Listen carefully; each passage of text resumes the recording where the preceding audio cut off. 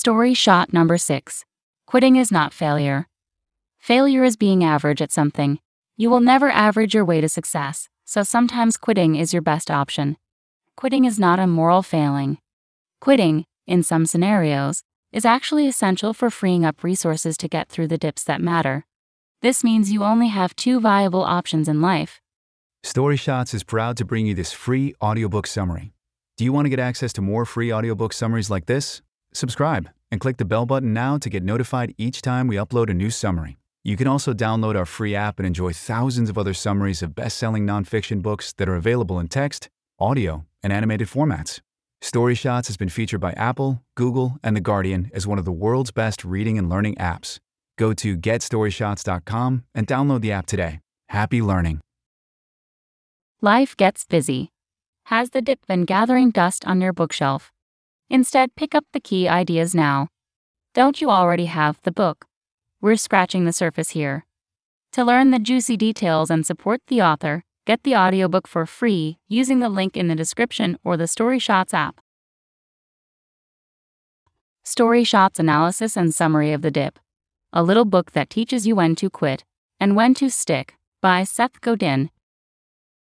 About Seth Godin. Seth Godin is an American author and former .com business executive. Seth Godin is the author of over 18 books. Free prize inside one Forbes Business Book of the Year in 2004, while The Dip was a Business Week and New York Times bestseller. In 2018, Seth was inducted into the American Marketing Association's Marketing Hall of Fame. He also runs a blog named in 2009, by Time, as one of the 25 best blogs. Introduction.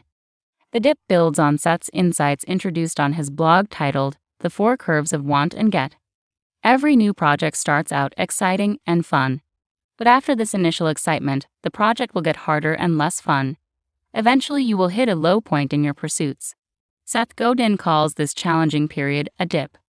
This dip is one of 3 things: an opportunity, a cul-de-sac, or a cliff. You must quit the cul-de-sacs and cliffs so you can reallocate resources. You must persevere with all other pursuits, no matter how hard, so that you can become the best in your world. Story shot number 1. Be the best you can be. Our society obsesses over those who are number 1. We give plaudits to the song or sports person that sits at the top of the charts. Similarly, we reward those employees that are performing the best. But the result of this obsession is that rewards are heavily skewed. Godin points out that, on average, first place generally gets 10 times the winnings of whoever places 10th. This is Zipf's law and is found in almost all fields. Zipf's law suggests a nonlinear relationship whereby rewards reduce exponentially. With limited time and opportunity to experiment, we intentionally narrow our choices to those at the top. Therefore, you need to do everything in your power to become the best. If you are not going to be the best, then you should just quit. Crucially, Godin does not necessarily mean the best anybody could ever be. Instead, he explains you need to be the best for you, right now based on what you believe and know. You need to be the best in your world. Shipping can make or break a sale, so optimize how you ship your orders with ShipStation. They make it easy to automate and manage orders no matter how big your business grows. And they might even be able to help reduce shipping and warehouse costs. So optimize and keep up your momentum for growth with ShipStation. Sign up for your free 60-day trial now at ShipStation.com and use the code POD. That's ShipStation.com with the code POD. Story shot number 2. The world is changing. When considering becoming the best in the world, you have to accept that the world is changing. The internet has made the world considerably bigger than it used to be. Being better than 98% of the competition used to be fine, but it's useless in the world of Google. The competition is always one click away, so you have to be better than a considerably larger number of people. Conversely, the world is getting smaller in other ways. For example, niches and specialization are becoming increasingly important. We no longer look for the best wine. Instead, we are looking for the best Merlot from a specific region that can be delivered to your home later that day. Story shot number 3. The curves. Curve 1. The dip. The dip is your best friend. The brave thing to do in life is tough out the dips and end up on the other side. On the other side, you will benefit from being the best in the world. As well as being brave, you also have to be smart. Godin suggests the smart thing is to not bother starting tasks that are too difficult. If you do, you will be too ill-equipped to make it through the dip. Several people do what Godin calls the stupid thing when encountering the dip. The stupid thing to do is start something and waste time and money into overcoming the dip. Then quitting right in the middle of the dip. Never quit until you fall off. If your pursuit is worth doing, then it is worth fighting through the dip. One of the most essential features of a dip is that others within your domain will likely be struggling too. So dips create scarcity, and scarcity creates value. Curves 2 and 3, the cul-de-sac and the cliff. The biggest obstacles to success in life are the cul-de-sacs and the cliffs. Godin uses an analogy to explain this point. A woodpecker would be more successful by tapping 20,000 times on a single tree than tapping 20 times on 1,000 trees, so choose your tree appropriately and persevere if it is not a cul-de-sac or cliff. To be highly successful, you should find as steep a dip as you can and quit all pursuits with a dead end or cul-de-sac. The cul-de-sac. This curve occurs when you work extremely hard, but nothing changes. Things won't get better, but they also won't get considerably worse. So it simply is what it is. A typical example of this is a dead-end job. You are going nowhere, but you are unlikely to lose your job. If you identify that your decisions today are not moving towards your ideal future, then you're in a cul-de-sac. After identifying this cul-de-sac, you must get off it quickly.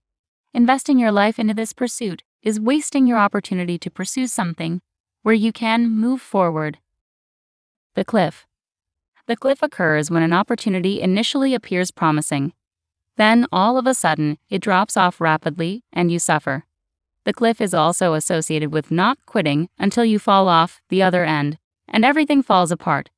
Fine examples of cliffs are behaviors that are enjoyable in the short term, but have a significant drawback if you fail. For example, smoking is enjoyable until you get lung cancer. Story shot number 4. The 7 most common failures when pursuing success. 1. Running out of time. 2. Running out of money. 3. Getting too scared to fight through the dip. 4. Not being serious enough about your pursuit.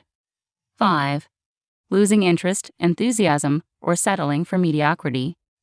6. Focusing on the short rather than long term. 7. Picking the wrong pursuit for your talents. Story shot number 5.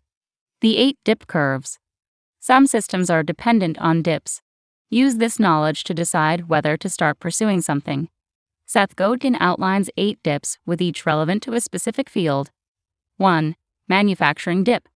Your product is complicated to manufacture at scale. 2. Sales dip. You are finding it hard to upgrade to a pro sales force. 3. Education dip. You find it hard to learn something new, to reinvent or rebuild your skills. 4. Risk dip. Your entrepreneurial ventures are risky. Know the difference between investing to get through the dip and investing in something that will never work. 5. Relationship dip. To get what you want out of relationships requires hard work upfront and relationship building when it's difficult. 6. Conceptual dip. Industries have to abandon the operating assumptions of their world. They have to get through to the other side when no one believes they will succeed. 7. Ego dip. Give up control and your spotlight to obtain success. 8. Distribution dip. Getting into extensive distribution channels is complex. Story shot number 6. Quitting is not failure. Failure is being average at something. You will never average your way to success, so sometimes quitting is your best option. Godin is adamant that quitting is not a moral failing. Quitting, in some scenarios, is actually essential for freeing up resources to get through the dips that matter. This means you only have 2 viable options in life: quit or be exceptional. Story shot number 7. Don't play it safe. Godin argues the most common response to the dip is to merely play it safe.